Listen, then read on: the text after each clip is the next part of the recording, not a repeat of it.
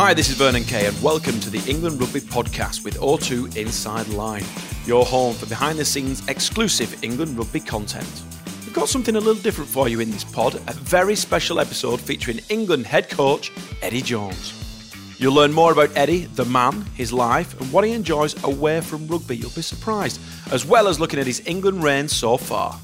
So let's get to it. I caught up with Eddie over a coffee as he took time out from his busy schedule to talk to the England Rugby Podcast. Eddie Jones, really looking forward to this conversation because rugby fans know you as the head coach of the England rugby team, but we don't really necessarily know about Eddie Jones, the man. So let's find out who you are. So we'll start off with your childhood. What were you like as a kid? Pretty quiet. I was half Japanese, half Australian, so I was small. And the way to make it in schools in Australia is to be good at sport. So I was desperate to be good at rugby, desperate to be good at cricket, and worked hard to be a good player, and by that, reasonably studious. And if we were to ask any of your former classmates exactly the same question, would they give us exactly the same answer? Yeah, probably the same. Yeah. Like there's the Ella brothers who are famous Australian rugby players.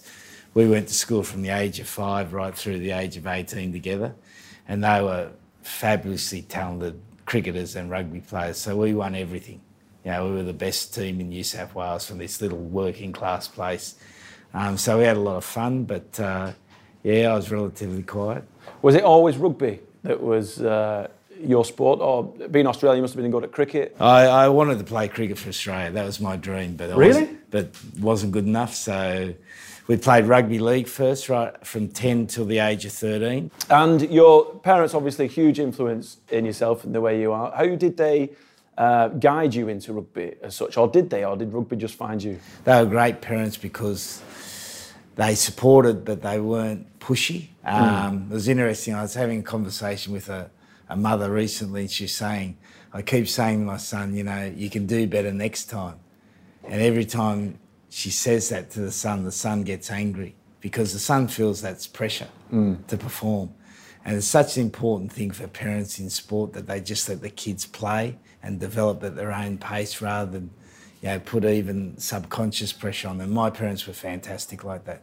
Being half Japanese and half Australian, that's a contradiction of two personalities really, isn't it? Because the Japanese culture is very polite, very laid back, very sociable. So what are you trying to say about Australians? Well, I'm going to stereotype, Eddie, so please, I apologise. We all know that the Australians are brash and they're full on, they're in your face. So what was your household like? What was it like through the front doors of the Jones household? Well, the funny thing is my mum was the opposite. She wasn't a traditional Japanese. She was tough, loud, emotional. My father was quite, he's one of those guys out of the 50s and 60s, very quiet. So it was almost like the opposite stereotype in the house. So we had this quite emotional mother and quite a stable father. So I always had that going on in the background, which again, is part of being in the family. And can you speak Japanese? A little bit, very badly, about as well as I speak English, which isn't too flash, mate. When you got to that stage where a young man develops from being a boy into a man, did you enjoy the physicality of rugby? Is that where your passion for rugby changed? Yeah, I loved that rugby was such a tactical game. So as you know, with rugby you can win it any number of ways, but you've always got to be physical, you've always got to be tough, and you always got to be committed to a team. But then there are different ways of winning it, and that's what probably attracted me the most. And what were you like as a young man playing rugby? Very dedicated, very committed. I used to go for a run every morning at 6 o'clock. We had a Dalmatian dog and I'd run 3 miles every morning. Then I'd go down the park and throw, practice line out throwing. And then I'd finish work or whatever, school, and then I'd go back and I'd do weights by myself. On your own? Yeah, I wanted to make it. And in those days, doing weights was seen you a bit weird if you were doing weights because no one did weights in those days. So what a difference to today. Now you can't get them out of the gym, mate.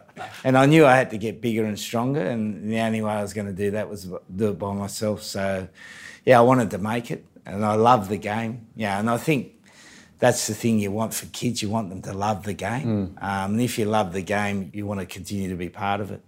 And explain to us, people that don't know, you played rugby, obviously, and you played it to a certain level. What kind of player were you? Were you a leader in the locker room? Were you the quiet assassin? Were you the one who was always going forward with the team, driving them on? What kind of player were you? I made my mark as being a good team player and then being able to maybe get in the heads of the opposition a little bit. And you had a brief period at Leicester. Yeah, right? It was one of the best experiences I had. And I think that probably led me to coach, because I'd only experienced, obviously, Australian rugby, and I had this desire to experience something else. So this opportunity came to play for 6 months at Leicester. So I remember the first game I played, it was an A-team game, Saturday morning. And at that stage, like A-team game, you get 4,000 or 5,000 people there at Welford Road. So playing this game, anyway, the ball got kicked out. And as I said, I always wanted to try to do something a little bit different. I grabbed the ball and threw a quick line out. Then I felt this hand on the back of my shoulder, and it was a tight head prop, and he said, "Son, we don't do that around here. It's Leicester." But that was the strength of, it really got me to understand how important it is for teams to have an identity, because immediately you play for Leicester. No one needed to speak about the culture. That was how it operated. You fit in, you do your job, and then you're part of the team. And it was a great experience I had. I loved it. It seems that all the things you've talked about so far, about being driven to succeed, getting up early, going for a run, getting into the weight room, from what we know of you now as Eddie Jones, the coach, those things still resonate strongly with you, don't they? Yeah, well, I think if you stay in the game a while, you've got to be authentic. And there's things that you believe in and you've got to keep doing them. And certainly, I always believe that for any team to be successful, you have to work hard, but you also have to enjoy it. I've tried to keep my personal standards in terms of fitness, and I try to drive my teams in the same way. What drove you to coaching then? You said that when you were at Leicester, it was that environment that you thought, I fancy a little bit of coaching. Well, it actually happened a bit earlier than that. I was the Randwick first team hooker and New South Wales hooker. So that means you're one out of 2 spots away from playing for Australia, because there's only Queensland side. So anyway, I was the starting New South Wales hooker. Then the Australian coach, who happened to be from our club, a guy called Bob Dwyer, brilliant coach, he picked the reserve grade, the second team hooker from Randwick, to be the Wallaby hooker. Right. So I got sort of gazumped out of it. So then I ended up playing the first part of the season in the first team for the club, and the second part in the second team when Phil had come back. And I went back to the second team, and I remember the coach saying to me one day, he said, and when the team wasn't going that well, he said, "You talk a lot, so you might as well coach the team as well." So I actually ended up coaching the second team for a season, and we won the comp. So I thought, I might have a go at this. And then I went to Leicester and I experienced a different culture, and I thought, this could be real fun. And then the game went professional. So it was a number of circumstances that led me to coach. You've created quite a picture of Eddie Jones, the rugby player, the small, tenacious one, quite vocal on the field. When I was a young coach, I used to be a lot more in your face, and that's the way sport was then. You'd stand on top of the table and you'd bark orders, and players would say, "Jump," and they'd say, "How high do you want me to jump?" Now they say, "Why?" And that's the difference. The approach changes now, and you've got to be a lot more consultative, a lot more together in making decisions in today's sport, which is a great development of how people are educated now. Are there any people that you would say are up there from your major influences? What I've tried to do, and I learned it from reading a book there was a Prime Minister called Paul Keating in Australia. He's maybe 10 or 12 years, very successful. And I remember one of the things I read about him, he said, whenever you're starting out a career, go and find the people who are about to retire, because they'll tell you everything. Because they've got nothing to hide, they want to share it. So I've gone out of my way now to find coaches that have been in the game a long time, towards the end of their career, and just basically pick their brains. That's a really good tip for anyone, really, isn't it? Yeah, anyone in any walk of life. Go and find someone who's calling it a day, and then pick their brains. Yeah. Because you've got nothing to hide, because they're not your competitors. So I'm getting to the stage now where people are coming to me, but that's what. And the other thing I think I've always done is I've always shared my information. I've never hidden it, which makes you more urgent to find new ways of doing things. Do you spend time with other coaches? Do you go around the world meeting other people, other influencers from different walks of life, business, 100%, that kind of stuff? 100%. Who's had the biggest impact on you so far? Well, when I was coaching Japan, probably the coach who had the biggest influence was Pep. Right. So he was at Bayern Munich because they played that Barcelona, that what they call tic-tac, where the ball's moving. With Japan, our biggest player was about this big. So we had to find a way to beat bigger teams, and it was only through moving the ball quickly. And so I went and spent an hour and a half. He stayed until, I think it was about 7 o'clock at night, stayed in his office, had a full day, gave me an hour and a half, 2 hours at the end of the day to talk about his approach to that. And it was a really insightful discussion we had and really helped me coach Japan. Since I've been in England, I've been lucky enough to meet guys like Arsene Wenger, Alex Ferguson, Roy Hodgson, Gareth Southgate. And again, from each of those, you pick up just little bits. I'm curious, how does a conversation like that start when you sit with these soccer coaches or these coaches from other sports? How do you guys kind of swap information? Because two great minds coming together, there must be so much info. Well, it might be one great mind. Come on, Eddie. I think, when you're in the business of coaching, there's a commonality about what you do. You're trying to get the best out of a group of young people. You're trying to find a way. So it always starts out with a conversation around that. Right. What would you do in this certain situation? Okay. Because I went to the Super Bowl in February. Okay, yeah. And I was sat with Gareth Southgate, Dave Brailsford and Mike Checker. And they were doing exactly the same thing, swapping information with their American equivalents, I guess. And it's interesting that you guys do that, and fascinating to know that you're always wanting more information to improve. And especially a guy like yourself who's achieved so much in the game, constantly developing yourself. Will you ever be done? Will you ever be the complete package? Always remember meeting a veteran coach when I was just starting out, and he said, coaching's like a piece of string. There's no end to it.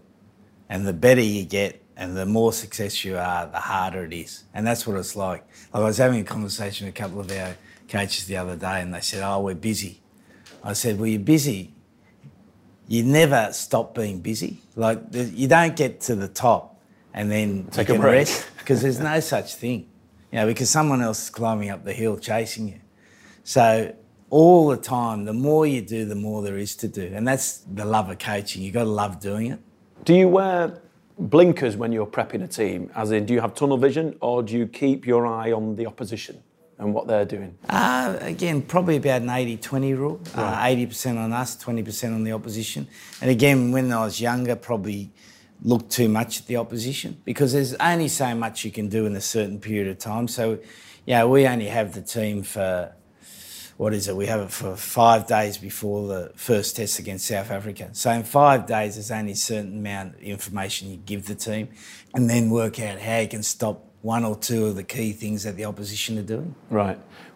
From the teams that you've coached, when you walk in and you see a team for the very first time, are there similarities in what you think needs changing? So from everything you did in Australia, the Japanese team, and then coming to England, are there similarities in what Eddie Jones wants to do with a team? I think you're always thinking about the fact you're looking at the players you've got, so they're your players. Yeah. Then you work out, I've got an idea how I want to play, that's the idea of how I want to play.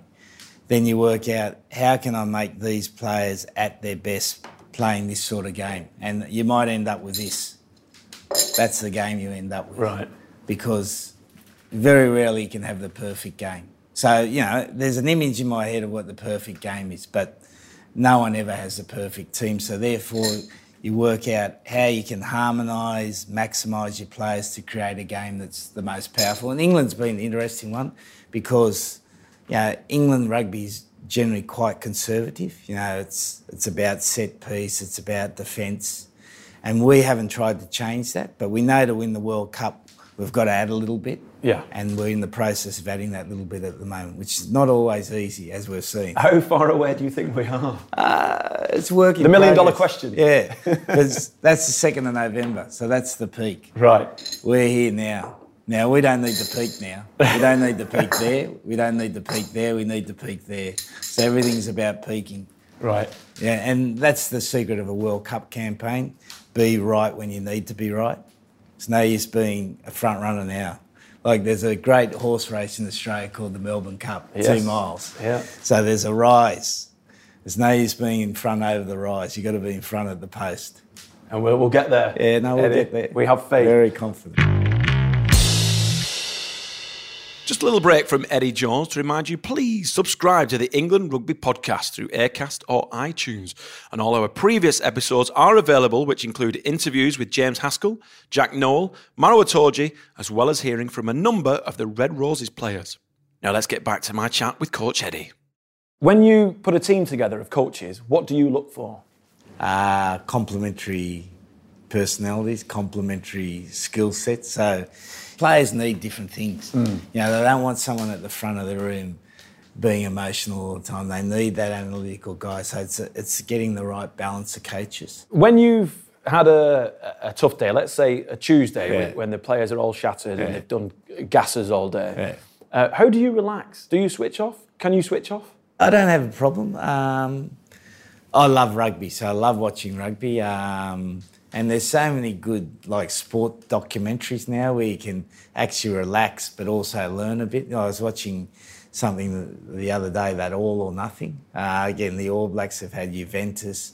And you learn a little bit every time you watch those things, so I find those quite relaxing. Do you have any hobbies now that you had as a young man back in the day? I got rid of them all, mate. Did you? Why is that? Well, I used to be a keen golfer and I wasn't much good. So it was quite a stressful hobby. So I've been that. Have you ever been on the little 9-hole course at Penny Hill Park? No, that surprises me. No, not at all. I'm thinking of making a comeback though, the golf. Right. So you had golf. Anything else? Well, I love cricket. I love sport, watching sport. Now we've got a little dog that's... What kind of dog have you got? A little Papillon, yeah. Oh. Do you and your wife go walking your dog? Yeah. But she doesn't need much exercise. She does one lap of the office and she's tired. Who cooks in your house? My wife, yeah. And what's your favourite dish that your wife cooks? Just simple food, grilled fish, rice and some vegetables. Are you conscious of what you eat, Eddie? Very much so now. Really? Yeah. As you get older, you have to be, mate. Does your nutritional habits influence what the players eat? I keep an eye on what they eat, but they're lucky they can eat what they want. It's funny, when you're a rugby player, I was a little guy. You spend your whole life trying to get as big as you can, then you spend the rest of your life trying to stay as small as you can. Eddie, where do you see us towards the World Cup? I would imagine that you've got an idea on a 30 to 40-man squad. Are we there player-wise? Is there anything else, any additions you need to make? I think we've got the core of the squad. We get our best players fit. We've got a few debatable backup positions. But then it's can we identify an X-factor player, someone who comes out of the woodwork that's going to give us something different. So I've watched closely all the 20s games, see if there's anyone there. And obviously this year there's an opportunity for someone, one of those late bloomers that possibly hasn't been through all the pathways that comes through that's got something a bit different. Do you keep your eye on all the youth teams across the country? I try to, yeah. We've got fairly good information systems on all those players, but you tend to find all the players rise to the 20s and they're the key games to watch. So Eddie, let's briefly talk about your time as England coach. 2.5 years in, how do you think it's gone? Well, I've always seen it as a 4-year project. First year was about establishing a foundation, which I think we did reasonably well. And we probably had more success than we were entitled to have. Second year is about making sure you got the foundation right. And again, we did quite well there. Third year is always the most difficult year because you've got to make change. Because a lot of the team that you've had for the first 2 years, maybe some of those players are at the end of their career and you've got to regenerate the team. And as we've found out, there's some pain involved in that. But winning's not a straight line. So I think we're in a great position. Do you think... now that you've established yourself as the coach, it's easy for players to come in because word's got around of what kind of guy you are and your coaching techniques and the way that you are in camp? Well, I think the expectation is clearer of what they need to do. Any team around the world, there's a massive difference between the international game and the domestic game. And the hardest thing is to get players to understand, how do I make that tradition from a good domestic player to being a good international player? There's a physical side, there's a mental side, there's knowing your competitive edge, there's being adaptable. And I think players are coming better prepared to make that change. You know, they can't come into camp and say, I'm a fantastic player for Wasps or Sale. Because whilst you will still want them to do the things they're good at club level, they've got to change to be a good international player. And I think that's clear in players' heads now. When you watched England from the outside prior to being our head coach, and this is no disrespect to the previous regime as such, what one thing did you think you would want to change if you were coach of England, and have you changed that?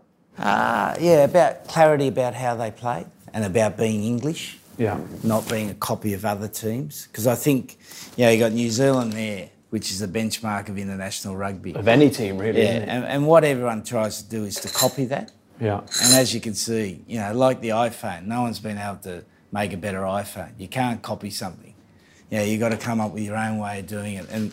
And particularly, I think, for the English team, it's important we keep being an English team. That's not to say we don't need to keep evolving, but we need to retain our Englishness. Well, one thing we do have, and from my experience of meeting the guys, is we have a great cast of characters, all the way from the back, all the way to the front. Everyone's different. Everyone's got their own individual personality, naturally. But yet when they come together, there's players that just bounce and spark off other players. And that, I think, is a compliment to you being able to bring that out. Is that something that you try and do consciously? I think it's more a compliment to the senior players that they create a good environment. At the end of the day, as a coach, we only really have them from 9 to 5, because we can't go in their rooms at night. Yeah. So what they do between 5 in the afternoon and 9 the next day is generally the responsibility of the senior players. It seems to be coffee club, Eddie, I'll be honest with you. No, Jamie George and Elliot Daly doing their game shows and this, that and the other. And they have fun. I always remember, it was a tough tour this Africa. We lost the first 2 tests. Wednesday we had a day off. The guys went over to a park across from the hotel and played cricket. They had a great time. I haven't seen that for a long time for a professional team. Just guys enjoying each other's company. And it's a real credit to the senior players. It really is, because they're a joy to work with. So that must mean that it's a happy camp. It must mean that things are going in the right direction, like you say. But, fingers crossed. Like any family, it's only happy to a certain degree, and you always have friction. And you have to have friction. But Haskell told me that you're fair. You're tough but fair. It must be true there. Let's talk about our journey towards the World Cup. It's going to be in Japan. We spoke earlier about the fact that your wife's Japanese, your mother's Japanese.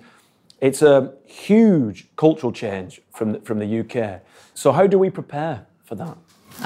We're going to do something cultural indoctrination type exercise and just being adaptable. We've deliberately changed our domestic programs over the last couple of years to make the players more adaptable. Because, we're going to have to move hotels a day before the game sometimes. So getting the players more robust and then just having the players with an open mind, enjoy touring. And again, South Africa, one of the things I really enjoyed about the team, they enjoyed the tour. It's important to enjoy the World Cup because it will be different and sometimes difficult. Yeah. But with Japanese culture, it's going to be a completely different tournament, isn't it? Obviously a time difference as well from the UK, and you've got to prep them. Are the guys excited? Are they thinking that far ahead? Because I know you're a day-to-day guy, right? Yeah, they won't start thinking about that until after Six Nations. Right. That's traditionally, because they know to get to the World Cup, there's certain things they've got to do. And to get to the World Cup... They've got to get in the squad first, They've got to get in the squad. So they won't be thinking about that until post-Six Nations. And then you start focusing more on the World Cup then. Right, OK, perfect. Eddie, thank you very much Pleasure. for chatting to us. It's been an absolute joy and a real insight into Eddie Jones, the man. Thank you. Absolute pleasure. Cheers. Thank you.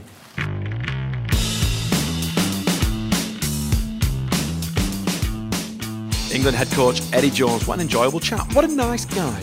Many thanks to Eddie for taking the time to talk to us. That's all for this special episode of the England Rugby Podcast with O2 Inside Line. Make sure you subscribe to us through Aircast, iTunes, or wherever you get your podcasts. And while you're there, we would be grateful if you could leave us a review. Also, do check out the official England Rugby social channels on Facebook, Twitter, Instagram and Snapchat for more from the England team. All right, thanks for listening. We'll see you next time.